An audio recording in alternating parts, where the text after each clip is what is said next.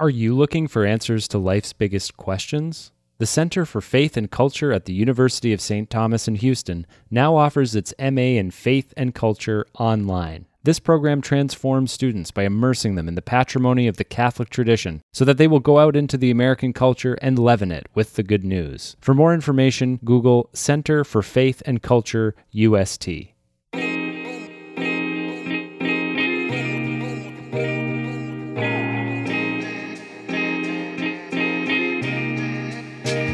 Hello and welcome to Jesuitical, a podcast by the young, hip, and lay editors of America Media.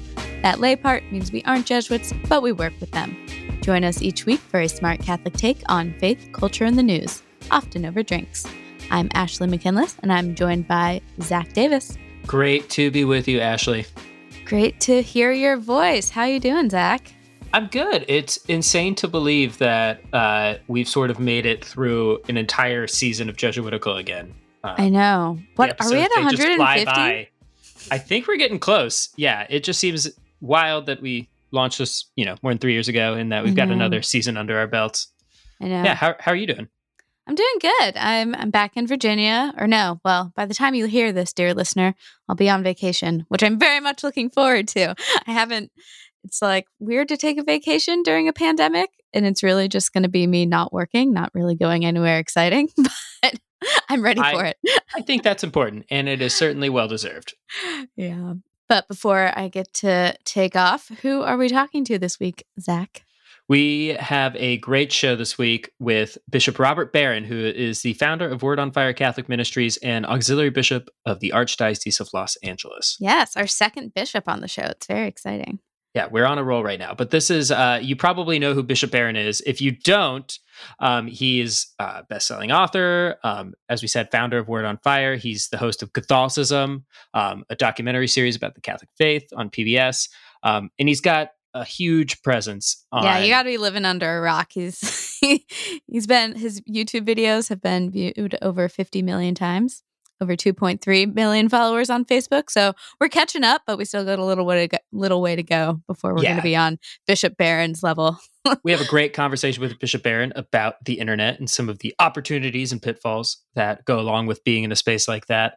We also get into some current event stuff. So we're talking about the coronavirus and the Black Lives Matter movement, in addition to his thoughts about, what effective evangelization looks like in our current day. Yeah. And some sad news. This is our last weekly episode before the summer. So we talked to him for a while. We're not going to have Signs of the Times or Consolations and Desolations this week because we really did want to give this conversation the space it deserved. So we will miss you over the summer, but we're not disappearing. No. And in fact, Ashley and I, we will still be working after Ashley gets back from her vacation. We've got day jobs at America still, so you can definitely keep up with the work that we're doing as a Jesuitical team at americamagazine.org. You could sign up for one of our newsletters there. But this ministry is also going to continue in our Facebook group and our Twitter feed. So check those out. They're in our show notes. But we do have one thing that we want to ask you to do before we go away from your podcast feeds. Yes. So in order for this show to be even better when we're back in the fall, we need some feedback from you, dear listeners. So we have crafted a survey. Yeah, so we've got a listener survey. We need your feedback on what parts of the show you like, which parts you think could be a little bit better. Are we too long? Are my jokes not funny enough? We need all of that types of information. And also, it helps. We need to learn a little bit about you. And so our sponsors know who you are. It helps us out as a show as well. So we're going to be putting that everywhere. So it'll be in our Facebook group, our Twitter feed. It'll be in the show notes here. It'll be on America's website. So if you can't find it, let me know personally and I will send it to you. But it should be everywhere. So please fill out the listener survey. We really need it to make the show better. And now enjoy our conversation with Bishop Bob Barron.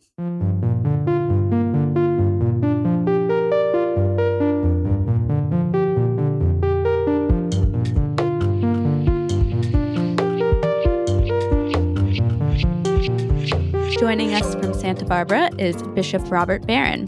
Bishop Barron is an auxiliary bishop of the Archdiocese of Los Angeles and the founder of the global media ministry Word on Fire. Welcome to Jesuitical, Bishop Barron. Thank you. Great to be on with you guys. Great to have you on. Thanks for joining us. Yeah, my pleasure. Really looking forward to this. We'll just start with the question we ask every bishop who comes on the show, and it's an easy one normally, but I guess coronavirus has changed things a bit. But what does a typical day look like for you? Oh, they are different. You're right. And this period's been very strange. Typical day, I begin with Holy Hour. I wake up pretty early, and I'm in my chapel about, 5:30 or so, do a Holy Hour.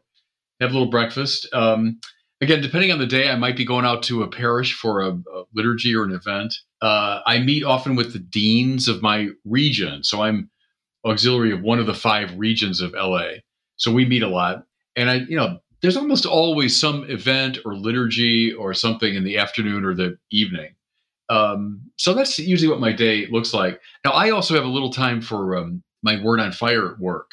So I will do homily prep, or I'll write an article, or I'll go to our studio here and record homilies or videos. So that is sort of woven into my schedule too. So, it keeps me busy. Yeah, you say you have a little time to do all the work you do for Word on Fire. Seems like you would need 48 hours in every day to do that. Yeah, well, thank God for the team I've got. We have 30 people now full time at Word on Fire. Oh, wow. So you've been doing these online homilies for a very long time, and in the last 3 months, that has become a more crowded space, thanks to the coronavirus pandemic. Yeah. So you were ready for this in many ways that other people weren't. So I'm wondering if you can explain, you were an early adopter of social media and YouTube and all of that as a tool for evangelization. How did you know that was where the church needed to be then, and even more so needs to be now? I guess in like late 90s, maybe. I was a professor at Mundelein. So I was teaching, I was writing, I was giving talks, doing a lot of those sort of, classic things. But it just grew on me as a conviction that we can and should do so much more as a Catholic Church. And using, at the time, I'm just the emerging new media to do it. So I went down to WGN, which is the largest radio station in Chicago. And they didn't know me from Adam, and I knew nobody there. I just went down and said, what would it cost for me to get a little sermon show on the radio? And they said, well, we have a time slot at 5:15 on Sunday morning. I said, okay. And they said, for $50,000, we can get you on for the year. So with that information, I went to the people at the parish I was helping out at the time, and I told them exactly that story. And they raised the $50,000. So that's how I started with, It was a sermon show. And then it was picked up by other radio stations. And then it kind of morphed into, once the internet really kicked in, it morphed into more of an online thing. But I started with the, standard kind of Fulton Sheen approach of getting on radio. But I sort of felt it in my bones. And I recognize it now, I think, as something of an inspiration of the Holy Spirit to say, the church should be doing this. So we just started. I imagine that some people would have been a little skeptical in the beginning, at least in terms of, especially YouTube and Facebook and other social media forms. Those are sort of they can be viewed as somewhat toxic places within the church. Oh, yeah. But, I started YouTube in 2007. I think YouTube was invented in 2006. So at the time, it was brand new. And I agree with you about the toxicity. And I don't think we didn't fully grasp it at that point. YouTube was kind of just something silly. I remember when we first started, it was like people put these sort of silly videos about their cats and dogs and that sort of thing. And we thought, well, let's try something here. But, I discovered over time that it was a marvelous tool for reaching out to people the church would otherwise never reach. I came to love that. And even the negative comments, because I realized, okay, these are people that the church, they'd never come to one of our events or for a talk or a mass, but oddly, at least I'm able to reach them somehow with this. So I learned to kind of savor that. It's a hard thing to savor when trolls are attacking you in the comment section. So how did you approach it? Did you see even that as a way to evangelize? It's true in the beginning. I was so shocked by it because I didn't realize at first you could even comment on YouTube videos. I didn't realize that. And suddenly I'd go and check, like, how many views did we get? And in those days, I was thrilled if we got, 300 views. Hey, then I began looking at the comments. And yes, at first I was kind of like, oh my gosh. But what I discovered was, you eliminate ones that were just obscene or they were just, thoroughly obnoxious. But sometimes you discern in there, okay, there's an honest question, or that's an honest observation, and you could build on that. So I'd respond and say something like, yeah, I get what you're saying. And, a lot of smart people have held this point of view, but might I suggest, et cetera, So it's just kind of throwing out a little lifeline to somebody. And sometimes wonderful conversations ensued. The other thing I discovered was there's the person you're talking to, but then there's tons of people that you're not talking to directly, but they're paying very close attention to the conversation, So many times over the years, people have said, I never actually wrote a comment, but I loved that long conversation you had, with the atheist about whatever. So I learned that it was a fertile ground, for evangelization. We, speaking of comments, we had posted our podcast as a Facebook group, and that we were going to be chatting with you. And there were a few listeners that sort of like raised, speaking of comments and how to be constructive about them, who were frustrated by some of the people that you've talked to. And you obviously are someone that talks to all kinds of and sorts of people. But do you hear the criticism often, like when you go to talk to someone like Jordan Peterson or Ben Shapiro? How do you sort of like take that in and try and respond in a constructive way? Well, I think I've always been interested in reaching out to people that have an impact on the culture. And if there are people who are smart and they're engaged and they're having an impact, I mean, why wouldn't I talk to them? Mm-hmm. It doesn't mean I'm hereby endorsing everything they've ever said. I mean, I think that's silly. I think you dialogue, you converse. I mean, Jesus clearly didn't agree with everyone that he talked to. So I think the church should be in that stance. If someone reaches out to me, I think, in fact, Peterson, I think it was his camp, reached out to us like, okay, yeah, this guy is a, huge cultural influencer, and sure, I'll talk to him. So I don't think we can afford to be too, kind of fussy or squeamish about that. I think the church should be willing to listen and to talk and to dialogue. Do you think there was something that, like, why do you think people were upset? I mean, there's obviously one reading is that, you shouldn't dialogue with these people and you shouldn't dialogue with people you disagree with. But is there something else? Is there something to that criticism or critique that like you took in?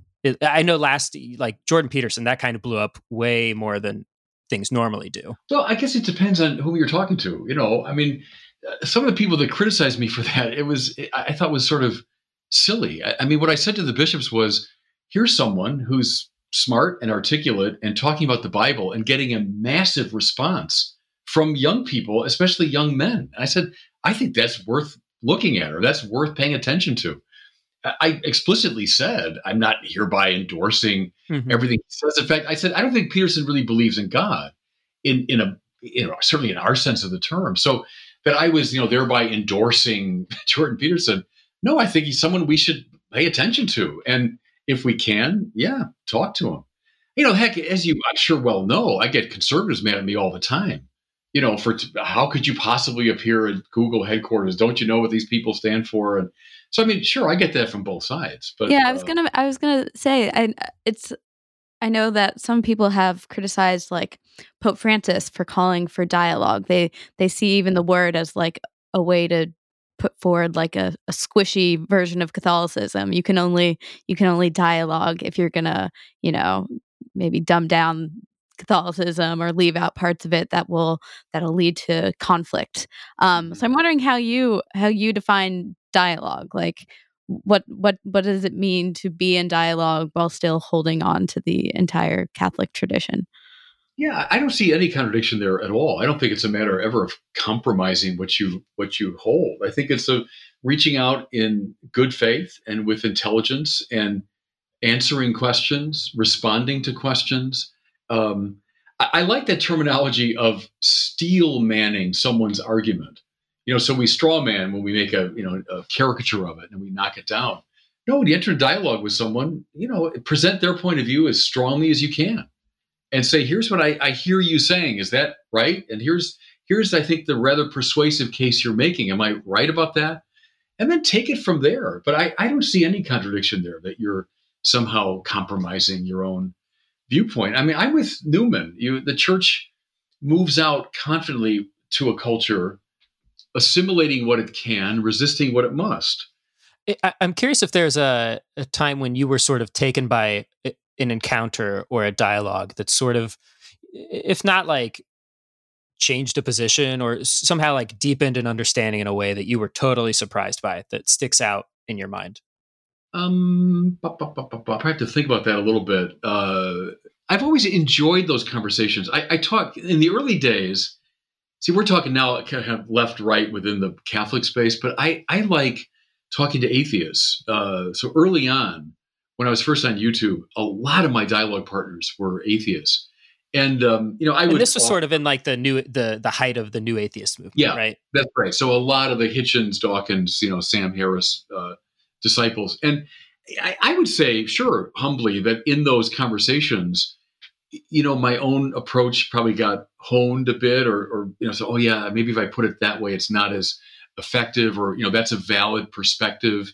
I get what they're driving at there. So yeah, those things certainly happen. And I try, I'm not always successful at it, but I try to acknowledge that in the course of a conversation, to say to someone, yeah, thanks. That last point you made, I think, is really valid. And I hadn't quite thought of it that way before.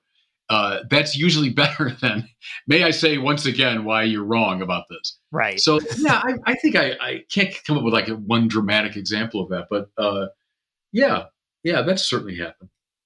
I'm curious, something I've been challenged by is Pope Francis's, like, he's had a couple statements and his homilies and audiences where he's talked about the difference between evangelization and proselytizing. Yeah. And I always feel a little bit like indicted by that, especially different things I've tried in my life. How do you understand in a digital context, maybe, what the difference or the line is between proselytization and authentic evangelization? First I can tell you that question came up at the Ad Limina visit when we were in the presence of Pope Francis. It wasn't me that raised it. One of the other bishops raised it, and the Pope gave the answer that I would basically give. That what he means by proselytizing is bad evangelization. That's to say, it's a corruption of evangelization. It's a browbeating. I got all the answers. You shut up and listen to me. It's more of a stylistic thing, it seems to me. What I'm very resistant to, and I think it's behind your question there, is driving such a wedge between those things that anything like intellectual engagement is seen as proselytizing, and I say not at all. I would define, in fact, apologetics, if you want, as giving good answers to honest questions. And I've said many times, if you don't think young people have a lot of questions about religion, you have not accompanied a lot of young people. I've been accompanying young people, at least digitally, for a long time. And trust me, they got tons of questions about the faith. And that the church should be on for giving good, honest answers to those questions? Yeah, of course. And I think that's key to evangelization. Not the whole of it, but it's a key part of it. But proselytizing, I'd say, is bad evangelization. It's browbeating, it's arrogant, it's hyper-rationalistic, all those things. But I don't overdraw the distinction so that something like authentic apologetics is precluded. Yeah, I'm glad you used that word, authentic, because young adults, young people in general are allergic to anything they see as inauthentic. And so when you talk about apologetics, for some people, what they typically hear from the church can sound kind of like pre-packaged answers instead of genuine accompaniment with their questions. So I'm wondering how do you try to meet them where they are when you're engaging in apologetics? Yeah, by listening carefully. So listen to the questions. Example I gave, I think I said this at the Bishops' Conference. I was on that Reddit AMA. I've been on it twice. The Ask Me Anything. And I say it not to brag about myself, because I'm quite sure none of them knew who I was. I simply came on as, I'm a Catholic bishop that loves talking to atheists and non-believers, something like that, And the two times I've done it, it was the first time I was the third most popular of the year, after I think Bernie Sanders and Jordan Peterson. The second time I was the second most popular. And again, not because of me, they don't know who I am, but that I was a Catholic bishop coming on. Now you have to wade through a lot of, a lot of crap, when you do the Reddit AMA. But you also, in those tens of thousands of questions, there's a very clear pattern that emerges of the kind of questions that especially young men on that forum have. And I'll tell you what they are. They are God. Does God exist? How do you know? Second, the problem of evil. If there's a God, why is there suffering? Third, how do you know your religion is the right religion? Fourth, homosexuality. Those are by far the biggest four questions. So I think to answer your question, what you do is you listen. So that was a great boon for me to be on those things and say, okay, I've been able to hear from like tens of thousands of people what's on their minds when it comes to religion. And those were the big four. Many others besides too, but I think you listen. Yeah. And so like prepackaged answers, well, of course, you never want to give a prepackaged answer. You want to give an answer that responds to the question that's in front of you and better to the person in front of you. I when I was in college, I think I was a little bit overzealous in some of the stuff. And I know I would listen for like a buzzword, and then I would just, go to that part of my brain that's like, oh, this is the answer that I was told would be effective. And then walk away feeling really good about myself that I had said the right thing, right? Without having any idea of how the other person heard it. And you know what's really hard to that point? What's really hard when you're doing this internet kind of ministry is that you don't see the person. You know what I'm saying? If you're at a university campus, let's say, and you're dealing one-on-one with a human being and you can see him or you can, you dialogue, you have conversation. The trouble is you're on Reddit AMA or YouTube or Facebook and up come these words, and they're often obscene or obnoxious or hypercritical. And it's hard to discern the person behind those words. I think a very important technique, as I said, you find what's really good and beautiful and right in what they're saying. And you bring that forward and then say, well, and here's where I hear your question. Am I right about that? I think all of those moves are very important so that you don't just say, well, you're wrong. I'm right. Here's the answer.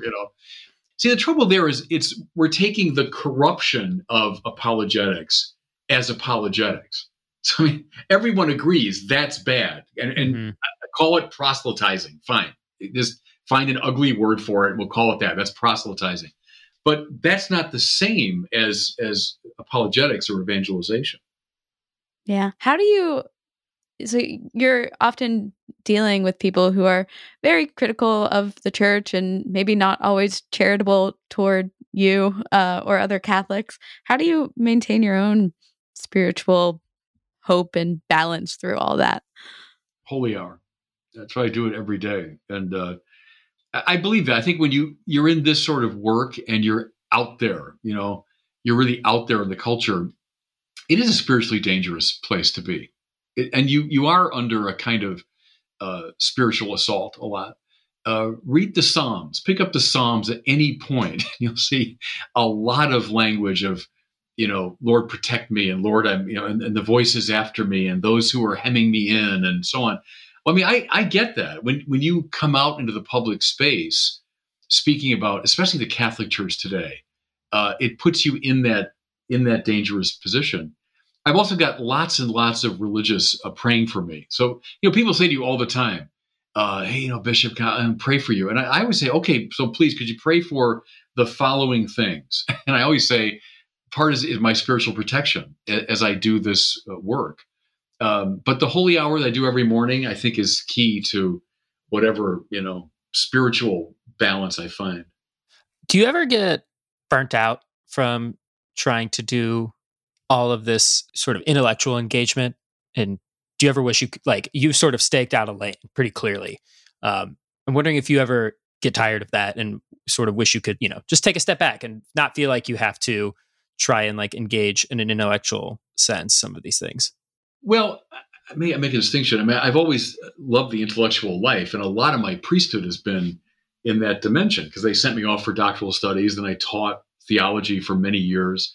I've been a book writer and a teacher and all that. So that doesn't wear me out. I love the intellectual life. In fact, when I want to take a little break from this kind of, really in the trenches kind of engagement, what I love to do is work on a more serious intellectual projects. So I got a couple going right now. That to me is kind of relaxing, Yeah. But then, my life here, I mean, heck, as an auxiliary bishop, it's mostly pastoral life. Everything we've been talking about now is like a pretty small percentage of my time would be doing this kind of stuff. Most of my life now is I'm a pastor of this region. And that's mostly what I do. What was that like for you to sort of transition into that, or how did you see your when you became ordained a bishop? How did you see your own ministry change? Yeah, it did change a lot, because I was professor and then I was rector of Mundelein, the largest Catholic seminary in the country. And I love that job, I must say. I love being rector of Mundelein because I knew it really well. I knew all the people there. I knew that life, and I loved it. Shaping these young guys, moving toward the priesthood and all that. Coming out here as a bishop was like the last thing on my mind. So it was a difficult transition, I would say, just because I didn't know anybody. I didn't know anything. I'm suddenly in Los Angeles and Santa Barbara. I didn't even know where Santa Barbara was, to tell you the truth. I knew it was out there somewhere in Southern California, but so that was a hard part of the transition. In terms of the work, though, no, I love that. I mean, I love going out to a parish, talking to the kids, doing the liturgy. I love speaking to groups. And one thing, as a bishop, you are a teacher because almost any time you appear anywhere, you speak to people. So you're always speaking the faith and speaking about prayer and speaking about the Lord. And so the teacher side never really went away. It just kind of got a different expression. But no, I love doing the pastoral work. That doesn't bother me. I can take or leave some of the meetings. There are more meetings. Couldn't now. we? Oh, so I get that. But you do what you have to do. Yeah, I don't think a lot of Catholics think about bishops as teachers. I think, for most of us, our interaction with a bishop is, getting confirmed, and then like maybe a statement every couple of years is issued by bishops. So how do you think about the teaching office of bishops, and what is a good way for Catholics to think about that? Like, should they be, I don't know, looking to the bishop in their diocese as like their Catholic professor? Well, no, but I make a couple of distinctions there. Not so much professor, but I'd use priest, prophet, and king. I love those Vatican II categories. That's my life. So as a priest, and bishop is kind of, if you want, is sort of the high priest of a diocese. As a priest, liturgy, prayer. Whenever I go out to do a confirmation or do one of the sacraments, or I celebrate Mass, or I'm leading people in prayer, I mean, that's the priestly side of my life. The kingly side, like this morning, for example, we had a Zoom meeting with all the bishops of California. We have that during the crisis every Thursday at 9. So we talked about legal issues. We talked about dealing with the governor. We talked about opening the churches. We talked about money issues. Okay, and then I go to a deanery meeting. That's the kingly side. That's the kind of governance side. But then the prophetic side is what you're driving at there. So don't think so much professor in the classroom, but you're a teacher. And as I say, any time practically that I would show up, confirmation is a good example. I mean, yes, I'm expressing the sacrament of the church, but I also get up for 12 minutes or so, and I hope teach something important to these young people about God and the Holy Spirit and their lives. And so you're always in that kind of teacher mode too. You're a speaker of the word, which Vatican II says is the primum officium. That's the first office of the priest, and I take that very seriously. So I'd say priest, prophet, king is a good way to understand what the priest or bishop is about. Yeah, I love your use of the word prophet there, and it kind of brings to mind this current moment in this country where first we were hit by the coronavirus pandemic, and now there are these protests across the country against police brutality. And I think a lot of Catholics are looking to their priests and bishops for some sort of prophetic witness in this moment. And some are frustrated by not feeling like they're getting that from the church. So I'm curious how you're approaching this moment in your role as prophet. Well, there's a lot of different ways. So today we talked about that as California bishops. We've organized a video Stations of the Cross all across California, precisely around this issue. We have an ecumenical prayer service. I think it's in a couple of days in LA, drawing together people from the different Christian denominations to pray precisely about this issue. Pentecost Sunday, I did a homily on the Holy Spirit in relation to what's happening in the streets of America. God knows the USCCB has certainly made its fair share of statements, et cetera. But what I would do though, Ashley, is I go back to Vatican II. The bishops, of course, have a role to play there in articulating the church's point of view and to make statements and to have prayer services. But it's the laity. I mean, I think have the lion's share. It's the laity who transforms society. That's the Vatican II vision. Let's have great Catholic politicians, great Catholic lawyers, great Catholic police officers, great Catholic writers, great Catholic teachers.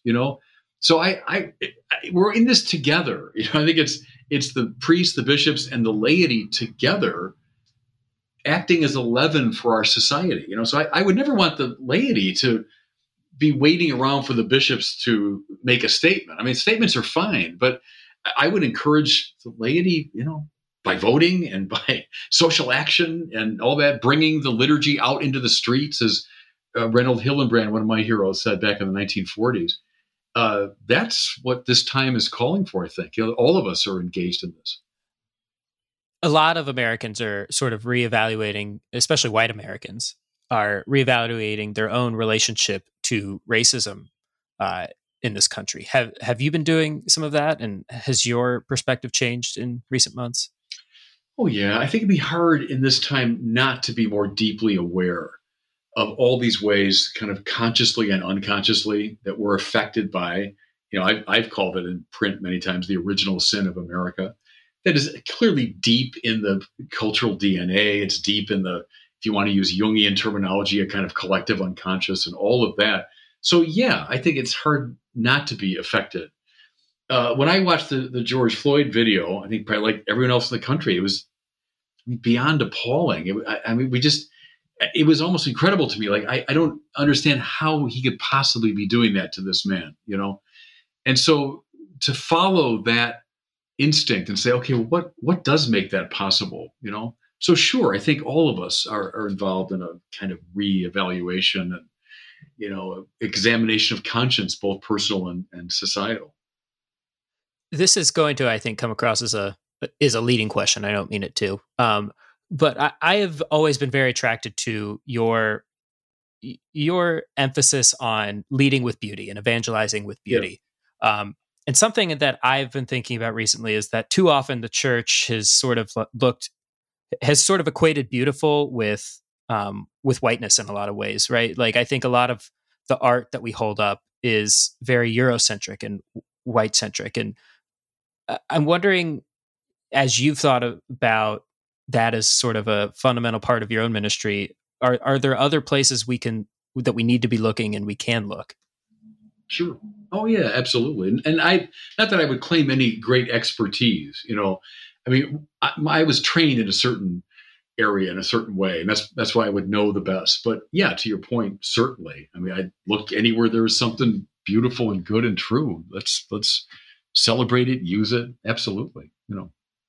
You talked about how you kind of really enjoy engaging with atheists or people who do not agree with the Catholic Church, and I think one thing Catholics have struggled with maybe in this moment is seeing the Black Lives Matter movement as maybe like hyper-secular. They look back to the civil rights movement and say, well, with that movement, it was led by a reverend, so we could hop on with that, but we can't support Black Lives Matter because that means also accepting X, Y, and Z. And so I'm wondering, how have you thought about trying to engage in the kind of dialogue that you love to do with members of this movement? Sure, I'd be happy to, if they're open to conversing with me.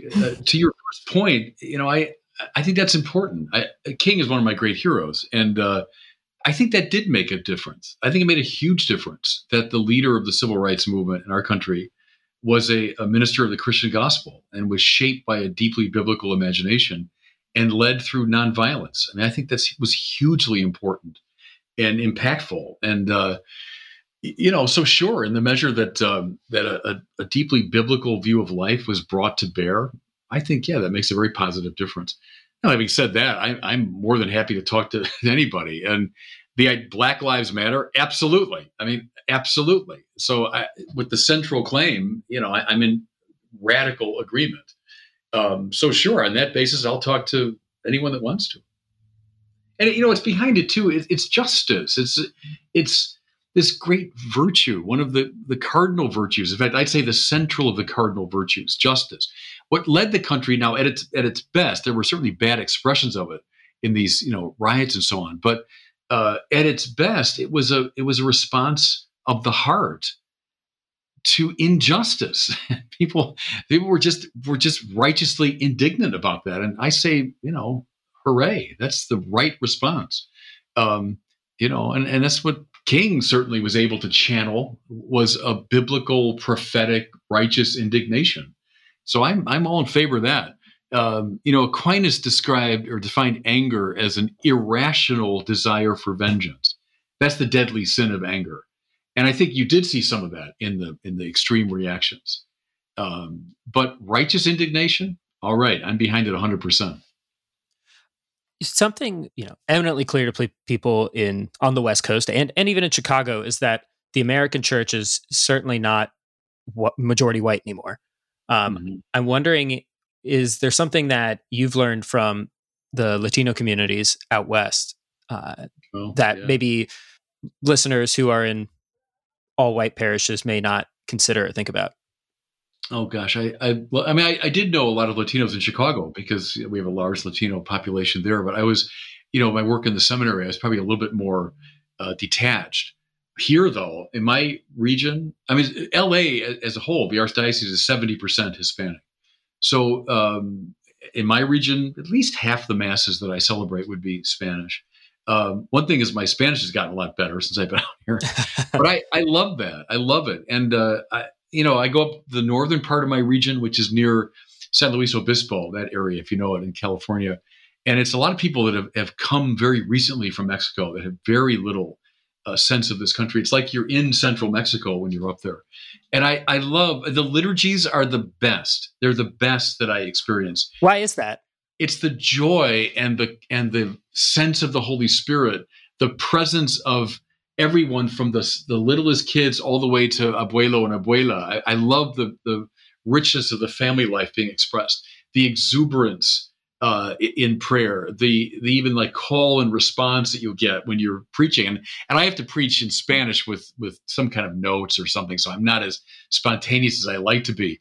But the people more than make up for that. Zach mentioned before that we had told our Facebook group, Jesuitical's Facebook group, that we were going to be talking to you, and we asked them to give us some questions that they wanted you to answer. So we're hoping at the end here we can just kind of move through a few of these quickly. So one asked to discuss the role young Catholics in their 20s and 30s can play in the new evangelization when so many of our peers have fallen away from the faith. Good. So, you're in the front lines. You're the best evangelists there are, not people like me. Maybe you can use some materials and all that, but as I say, you are in the front lines of evangelization. These are your friends. You know them. You know what their concerns are. You know the culture that shaped them. You get in the front lines with them and just, witness to your faith. Let them know you're a Catholic. Give a reason for the hope that's in you, as St. Peter said. But I would say to young Catholics in their 20s, you're it. You're it. You're the church. Go. End of rant. Sorry. We love a good rant on the podcast. Okay, good. Question from Matthew. He wants to know how we get better at preaching in Catholic churches. His wife is a convert from the evangelical tradition, and she finds that most Catholic homilies are pretty boring. And so she really loves your homilies, but is wondering how we get better preaching in our parish. They should be more biblical. this is a big topic. I'll come back another time to talk about it in detail. But my generation was trained very much in the kind of experiential expressivist model, right? Which is begin with your own experience and then speak about that. Now, there's something to be said for that, but it often devolved into homilies that became very self-referential, subjectivistic. Let me tell you about my vacation. When I'm with Fulton Sheen, he has a famous talk years ago where he said, number one thing for preaching, it's got to be biblical, because the Bible is always more interesting than my stupid life. It just is.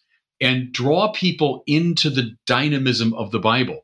Now, you don't do that by, giving them a historical critical analysis of the Bible. I mean, open up the world of the Bible to people, help them know it, help them live in it, and then to see the correlation between the biblical world and their world. That's the homily, it seems to me. It's what is the world of the Bible that's opened up, and then how does it correspond to or shed light on your world? So I would say make the sermons more biblical. Actually, that's a good pivot to maybe Word on Fire's latest project is the Word on Fire Bible. Could you just briefly give the elevator pitch on what that is and why you guys wanted to put out another Bible?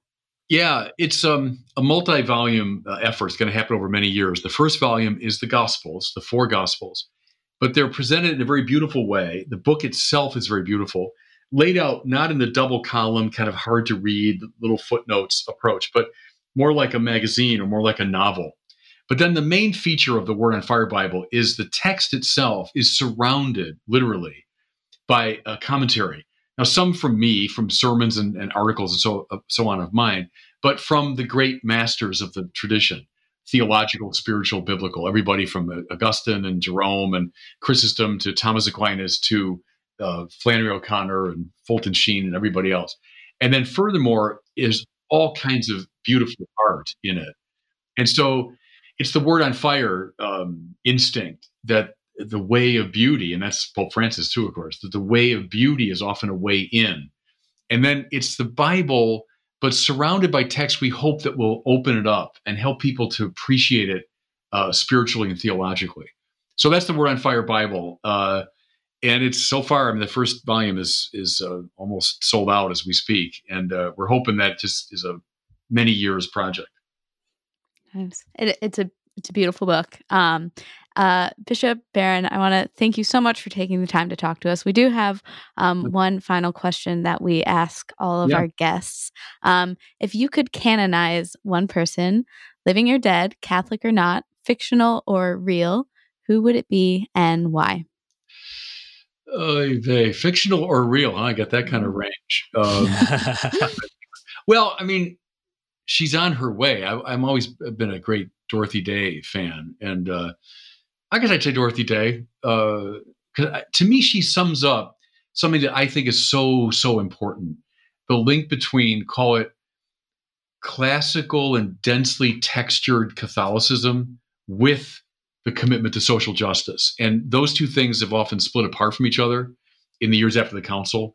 And one way I'd look at the sad liberal conservative split is just that those two things split apart. And liberals are now all social justice. Conservatives are all, dense Catholic identity. And I'd say, no, look at Dorothy Day. She saw one because of the other. I mentioned Reynold Hillenbrand earlier, who knew Dorothy Day very well. He had the same idea. The liturgy gives rise to the transformation of the society. So I guess maybe, is that too easy because she's on the way to canonization? I say Dorothy Day. No, and it's unsurprisingly an answer we get a lot on the pod. So yeah, she's definitely on the way. So St. Dorothy, pray for us. Pray for us.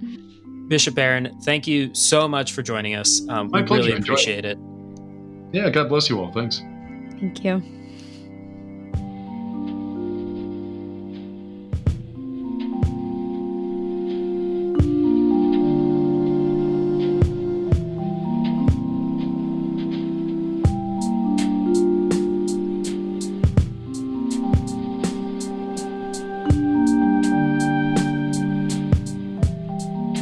All right, now it's time for some housekeeping. Like I said before, no consolations and desolations. But if you enjoyed our conversation with Bishop Robert Barron, please share this episode with someone who you think would find it helpful. Like Bishop Barron said in the show, us young 20-something Catholics, we're on the front lines, and we need other people to be listening to this and joining the conversation. So consider sharing the conversation. Consider joining our Patreon community, patreon.com/American Media. We want to be in touch with you, even though we're going on break for the summer. Yeah, and we are going on break, but that doesn't mean that your Patreon dollars are going to waste. We're going to be hard at work improving the show, making it better. And that is why we need some feedback from you, the listeners, in this listener survey. So again, it's in our Facebook group, our Twitter feed, show notes. As I said earlier, I will personally email it to you if you can't find it. So send Josh Whitticle an email. And we are so psyched to come back this September with our new season. But until then, we will miss you, and reach out to us. Let us know how your summer's going, what you're struggling with, especially as we start transitioning into going back to Mass in some places. But we are really looking forward to coming back with our new season in September. Until then, please pray for us. Thank you for all your support. We will be praying for you, and we will see you in the Facebook group and on Twitter. And when we get back, get us out of here, Ashley. Judge Whitticle is produced by Sebastian Gomes. Our editor is Noah Levinson. Faith formation provided by Father Eric Sundrup. You can follow us on Twitter at Judge Whitticle Show. You can find us on Facebook at facebook.com/groups/Judge Whitticle. Please subscribe to us on Apple Podcasts or wherever you get your favorite podcasts, and leave us a review. Judge Whitticle is a production of American Media in New York City. For American Media, I'm Ashley McKinless with Zach Davis. We'll see you in the fall.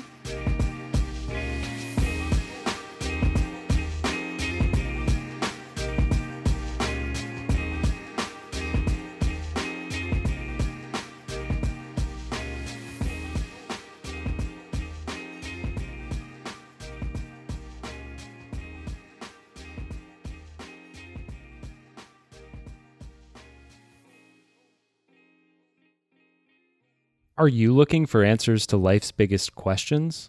The Center for Faith and Culture at the University of St. Thomas in Houston now offers its MA in Faith and Culture online. This program transforms students by immersing them in the patrimony of the Catholic tradition so that they will go out into the American culture and leaven it with the good news. For more information, Google Center for Faith and Culture UST.